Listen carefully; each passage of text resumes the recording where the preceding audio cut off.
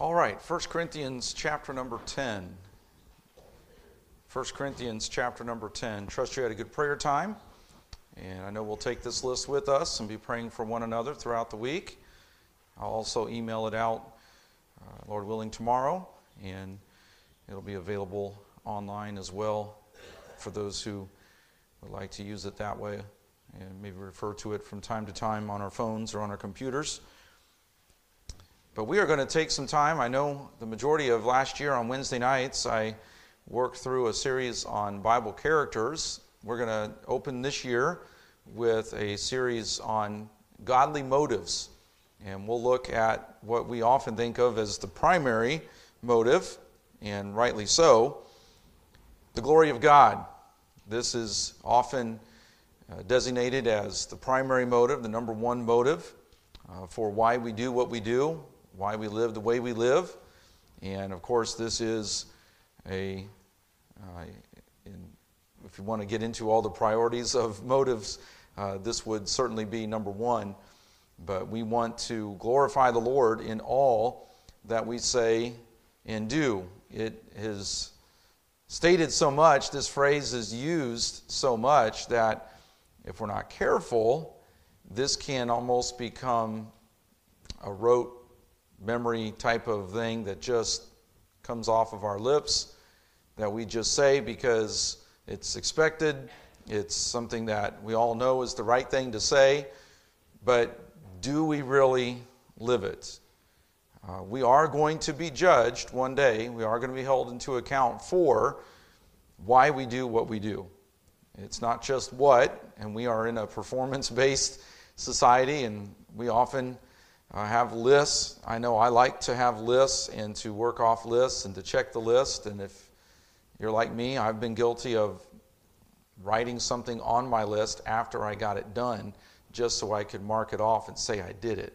Because it was supposed to be on my list, but I remembered it later. So I went back and I wrote it on there and checked it off just for that satisfaction, right? And we can become very busy in marking off lists, and we should be hard workers, and we should be doing our very best to be productive, but ultimately we are to do all to the glory of God. And that's where we come to in 1 Corinthians 10 in verse 31. Whether therefore ye eat or drink or whatsoever ye do, do all to the glory of God. We probably have that verse memorized. If you've ever been to the Wilds Christian Camp, you say this before every meal. And I know that there are some who will stand there and they'll kind of roll their eyes and they'll kind of mumble the phrase. But I understand why they do what they do. I understand why they have us say that before each meal. And I never want us to consider this particular motive as trite or trivial, or this particular phrase as just something we say just because. I want it to be something that's real, and for the year 2024, that it is at the top of our motives for why we do what we do. And this is scriptural. This is right out of the Word of God. This is the very Word of God in 1 Corinthians 10:31 that says, whether therefore ye eat or drink, or whatsoever ye do, do all to the glory of God. So even the most trivial tasks, even the most basic, routine, dutiful, day-to-day tasks, eating, drinking, the most basic necessities of life, all are to be done for the glory of God. But sometimes we overcomplicate the Christian life. And if you want to follow along in the outline, it is there in the prayer list, and I have several blanks if that will help as we work our way through this Bible study. But we overcomplicate the Christian life sometimes. We have lists, we have formulas.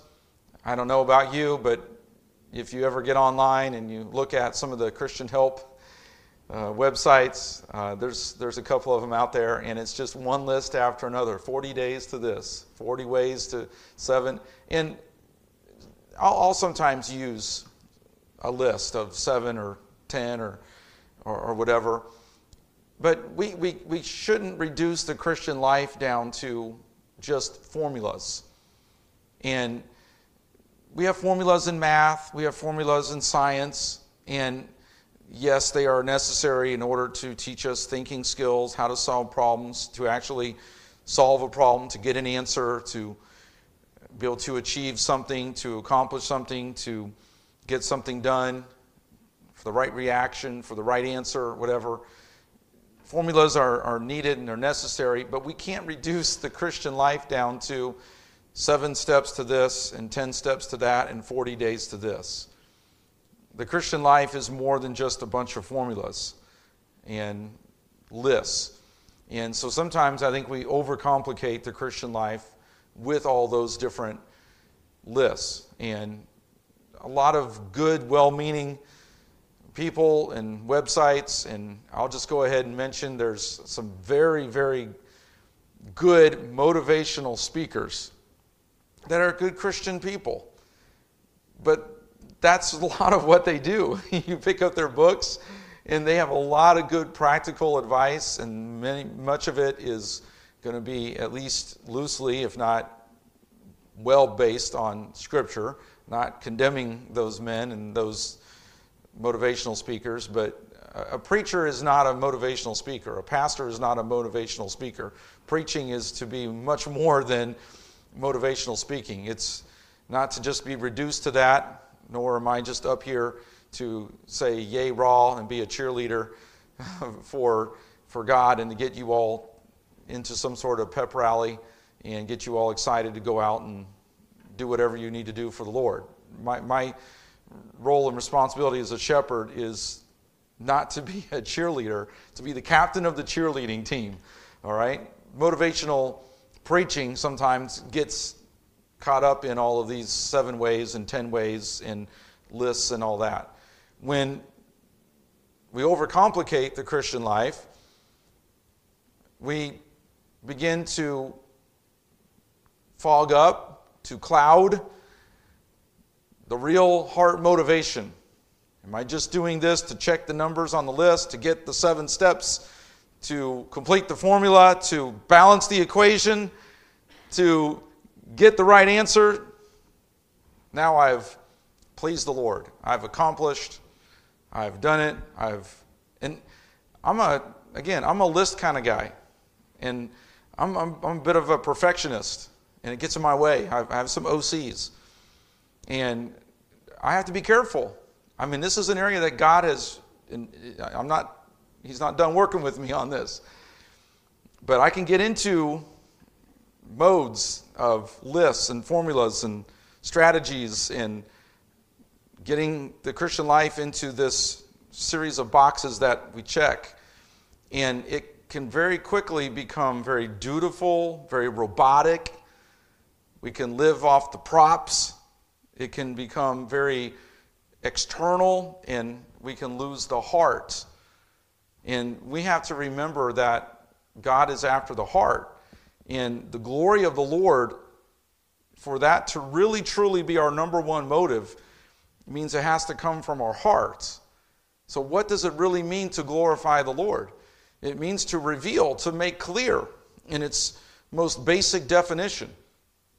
Some people have even tried to explain the glory of the Lord as if you take a particular exceptional athlete, exceptional musician, an exceptional writer, speaker. You think of them and you think of their particular ability in whatever sport. You think of a particular great work of arts or a great speech or a great book. And that work of art, that game, that particular skill, that particular speech or book, whatever it might have been, it was their greatest work. And it reveals their greatest ability in whatever area of skill or expertise that they have. Well, God is omnipotent, omniscient, omnipresent. He's holy, and He's greatest in all of His characteristics, all the time, in every way. We have good days and we have bad days. We have good games and we have bad games. We have good days at work and bad days at work. We have good days at school, bad days at school. I've never preached a bad sermon in my life. No, I'm just joking, just joking. I've preached some duds, believe me. I have preached some duds. I strive not to, but I have bad sermons and good sermons. I hope they're not bad and, bad theology. I don't ever want to do that. But, what I'm saying is we have our ups and downs. We have our good and our bad days and all that. We have all those ebbs and flows. Does God ever have a bad day? No. He's always at the peak of his characteristics, at the height of the fullest of his glory, in every characteristic, all the time, in every way. It's unbelievable for us it's hard for us to even possibly imagine. So we are, by living for the glory of the Lord, we are revealing, we are making clear who God is, his attributes. And we were created for this express purpose, to show, to reveal God more clearly to others. Salt, light, we often use those analogies. But we are to be reflecting who God is, revealing who God is, showing who God is. Not to bring offense to the name of Christ. Not to cloud up or to fog up the realities, the truths, who God is because of our sin, because of our lack of testimony.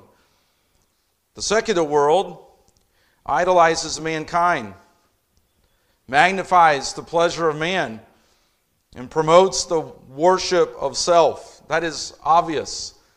We talked about this even on Sunday as we were looking at James 4 and the emphasis there on humility. And we know that we do not live in a humble world. We do not live in a society that exalts humility. I was reminded, even in my study, that I believe it was the Greek language, Roman world, but Greek language, didn't have a word for humility. I believe it was the Word of God, the revelation of God that took the Greek language and actually formed with the inspiration of God, and the Bible authors actually took words of the Greek language and formed the word humility, because it was not even a word that was available within the Greek language, because it was considered such a bad thing. Humility was considered such a bad thing. No one wants to be humble. I mean, who would ever want to be that? But you see the heart of man, selfish at his roots. Our hearts are deceitful and desperately wicked, but we're just downright selfish. So the world idolizes man, magnifies the pleasure of man, promotes the worship of self, and all the covetousness and all the materialism and all that goes with that. But every act of life for the believer should be done to the glory of God. So, what glorifies the Lord? Well, in one particular area of understanding the glory of the Lord, we just simply understand it as spiritual fruits. Spiritual fruitfulness. John 15, in verse number 8. John 15, this is the account where Jesus says, I am the true vine, ye are the branches. And down in verse 8 of John 15, herein is my Father glorified, that ye bear much fruit. So shall ye be my disciples. So glorifying the Lord involves spiritual fruitfulness. All the glory for that spiritual fruit that God enables and allows us to produce is by His grace and for His glory. We have such a good God who by His grace saves us, and then by His grace enables us to serve Him, and then desires to reward us for the fruit that we can only produce by His grace. And we don't deserve any of it.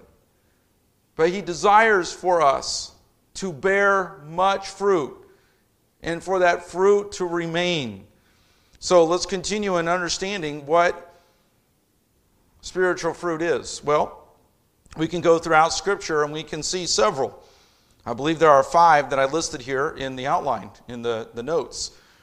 Godly character, the fruit of the Spirit, Love, joy, peace, long-suffering, goodness, gentleness, meekness, temperance, faithfulness. The virtues of 2 Peter 1, 5 through 8, where we're to add to our faith. And we see that there in verses 5 through 8 of 2 Peter 1. Giving all diligence, add to your faith virtue, and to virtue knowledge, to knowledge temperance, temperance patience, to patience godliness, to godliness brotherly kindness, to brotherly kindness charity. For if these things be in you and abound, they make you that ye shall neither be barren nor unfruitful in the knowledge of our Lord Jesus Christ. So the fruit of the Holy Spirit flowing from our personalities and disposition into our relationships, but also good works. This is obedience, obeying the commands, the principles, trusting the promises of God, and doing so with the right motive. Wish we had time to go to Matthew 7 and talk about, by their fruits ye shall know them. There's the mentioning of good fruit and bad fruit. John 15 that we just referred to, and we read verse 8, but the whole passage, if we had time to read through, he talks about abiding in him, and he talks about his words abiding in us. And then he comes down to verse 8, herein is my Father glorified, that ye bear much fruit. So shall ye be my disciples. We show our discipleship by our fruit bearing. And the measure of our discipleship, the productivity in a sense of our discipleship, the degree of our discipleship, the faithfulness of our discipleship manifests itself in that fruitfulness of good works. Good works don't save us, but they are the evidence of our salvation. They're the product of our salvation and of the sanctified life as we live in that progressive sanctification, becoming more and more like Christ, becoming what we are in progress, progressing and becoming what we already are positionally in Christ. And then Romans 6 and verse 22 even refers to this fruit of holiness.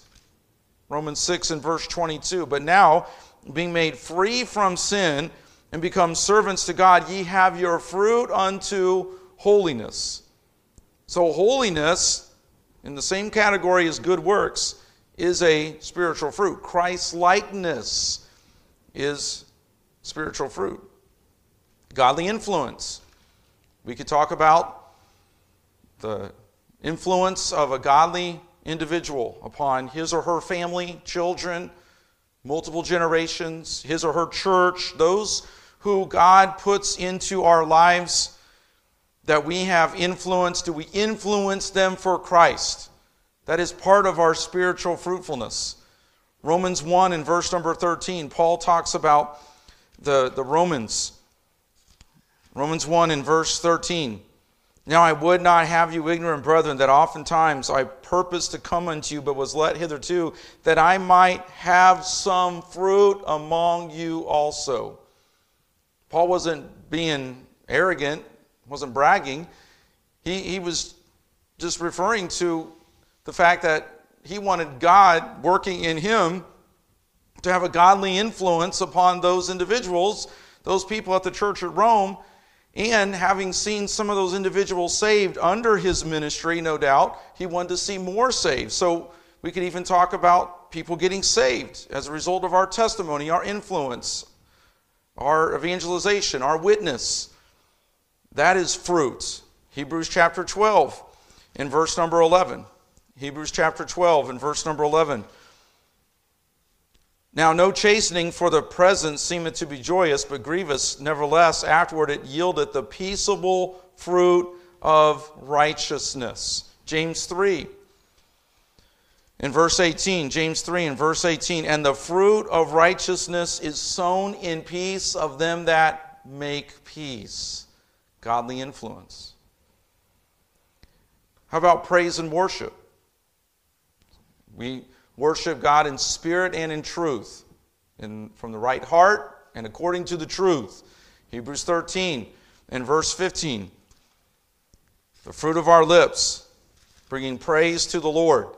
By him, therefore, let us offer the sacrifice of praise to God continually. That is the fruit of our lips, giving thanks to his name. Gratefulness, thanksgiving, praise to the Lord is a spiritual fruit. And then James 5, verses 7 and 8. James 5, verses 7 and 8. Be patient, therefore, brethren, unto the coming of the Lord. Behold, the husbandman waiteth for the precious fruit of the earth, and hath long patience for it, until he receive the early and latter rain. Be ye also patient. Establish your hearts, for the coming of the Lord draweth nigh. There's a spiritual fruitfulness in endurance, in patience, in waiting faithfully for the Lord, and through trials, and through tribulations. And no doubt Job bore some spiritual fruit, didn't he? As he went through tremendous trials, but did so with faithfulness and patiently. We don't have time to go into all the different crowns. So we see good works glorify the Lord. Let your light so shine before men that they may see your good works and glorify your Father which is in heaven. Consistent praise glorifies the Lord. Psalm 22 in verse 23. Psalm 22 in verse 23. Ye that fear the Lord, praise him. All ye the seed of Jacob, glorify him and fear him, all ye seed of Israel. Generous giving. 1 Chronicles 16 in verse 29. We worship the Lord even through our giving. Sometimes I will mention that before in offering, about the fact that even our giving, I know it's hard for us to think of it, but when we sit down, and maybe you give online and you type in tithe.ly and you set up your account and you push that button and you transfer the money, or you put it on a credit card and whatever, that is worship. Giving is worship. We give and we pass the plate. Giving is worship. And we see that in 1 Chronicles 16, and I'm having a hard time getting to the passage. I should have marked it better in my Bible here. 1 Chronicles 16 and verse 29. 1 Chronicles 16 and verse 29. Give unto the Lord the glory due unto his name. Bring an offering and come before him. Worship the Lord in the beauty of holiness. So what are some earmarks of ministry that are carried out to the glory of God? Very quickly here, excellence. If we do all to the glory of God, then we should do our very best. We should serve the Lord heartily, as unto the Lord, not unto men. So if it's done for the Lord, it should be done to the very best of our ability. Now, again, I have a bit of a perfectionism in me, and that can get in my way sometimes. It doesn't mean that we have to be absolutely 100% perfect, because we're fallen men, women, sinners. We're going to make mistakes. We're not going to be able to be 100% holy in every way all the time. We're striving for that. That's the standard, be holy as I am holy. But shouldn't we put forth our best effort? One of the things that we talk about sometimes in deacons meetings, we talked about it last month in our last deacons meeting. We want the building to look nice. We take care of the parking lot. We're putting paint on the walls. We fixed up the restroom. There's things, we want a good carpet. We have people come in and clean. We want the trash taken out. We want this building to be presentable. We want our work at our jobs to be done to the very best of our ability to the glory of the Lord. We shouldn't be sloppy, showing up late, doing half-hearted work. We should be putting forth our best effort, checking in with the boss, making sure we've done the job right, following through. Initiative. Isn't initiative one of the hardest things to teach? If you see a job to do, what should you do? Just do it. Don't wait for somebody to come along and say, do it. Find something to do. If you have some downtime, get busy. Find something to do. Find a way to improve, to serve, to help, to make things better. In every way, we should strive for excellence. I don't want to get too carried away here, but one of the things that I appreciated so much as being on custodial at college was sometimes a pain, one of the things that I appreciated was the striving for excellence. It was promoted big time. Sometimes I felt like it was a little too much, but I was thankful that there was a desire to keep the bathrooms clean, to keep the floors looking nice. My wife shops over here at Maurice's. They have the biggest stains on their carpets of any place I can think of in the mall. I just want to go in there and tell Maurice, put a little bit of money into your carpet. Why would you have so many big stains that just, I walk into a grocery store to this day, walk into Walmart, walk into a store, and the floors are shiny, and I'm like, yes. That makes a great impression. You walk in, the floors are dirty, people are going to say, this place is dirty, it's filthy. It may be clean everywhere else, but there's messes on the floor's not shiny. Why do they have those robotic machines going around shining the floors? Because they know it makes an impression. It makes a difference. If people walked up to our front door and there were holes in the glass and cracks, and there were leaves and all kinds of things on the floor, on the carpet, and leaves all up against the front door, what would people think of our church? Well, they don't care about their church. What do they think about their God? Excellence. I could go on and on. I'm getting carried away. Integrity. We should live with integrity. That is obvious. If we are living for the glory of the Lord, then our lives should reflect who He is, the characteristics, the spiritual fruit that we talked about. What about the details? Do the little things matter? Do you change your oil in your car? Does a little thing matter? I got to go and I got to scrub the battery cable on on Emily's car before she goes back to college. There's a little bit of corrosion on the positive side. I got to get that. Does that little detail matter? Oh, it's just a battery cable. Does that matter? We can go on and on. That's just a car. Your workplace. You ever had an English teacher that was just a ruthless, dot every I, cross every T? I'm thankful I had some teachers like that. Taught me when you're writing an email, when you're writing a letter, when you're communicating, to do so well, do so even down to the details. And taking care of even the little things. It's important. And then being willing to be consumed for Christ. He must increase, I must decrease. The point there is, yes, we should have a good work ethic, a hard work ethic. But we should also have a good work ethic and a good servant ethic.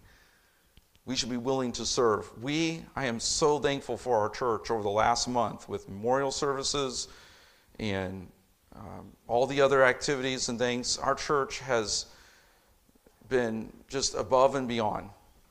Meals, being here to serve, helping out, giving up extra time. So many ways in which we have seen our church be servants and to show love and support, even without even anybody asking and calling up, do you need a meal? Dropping food off at someone's house. We could go on and on with the examples. Just being a faithful servant of the Lord. And that means, yes, being a hard worker at work, but also being an effective, faithful servant, having a good servant ethic, as our Lord Jesus Christ exemplified and we read about in Philippians 2. So I hope this has been of help to us tonight. We'll go through several more, Lord willing, on Wednesday nights about our motives.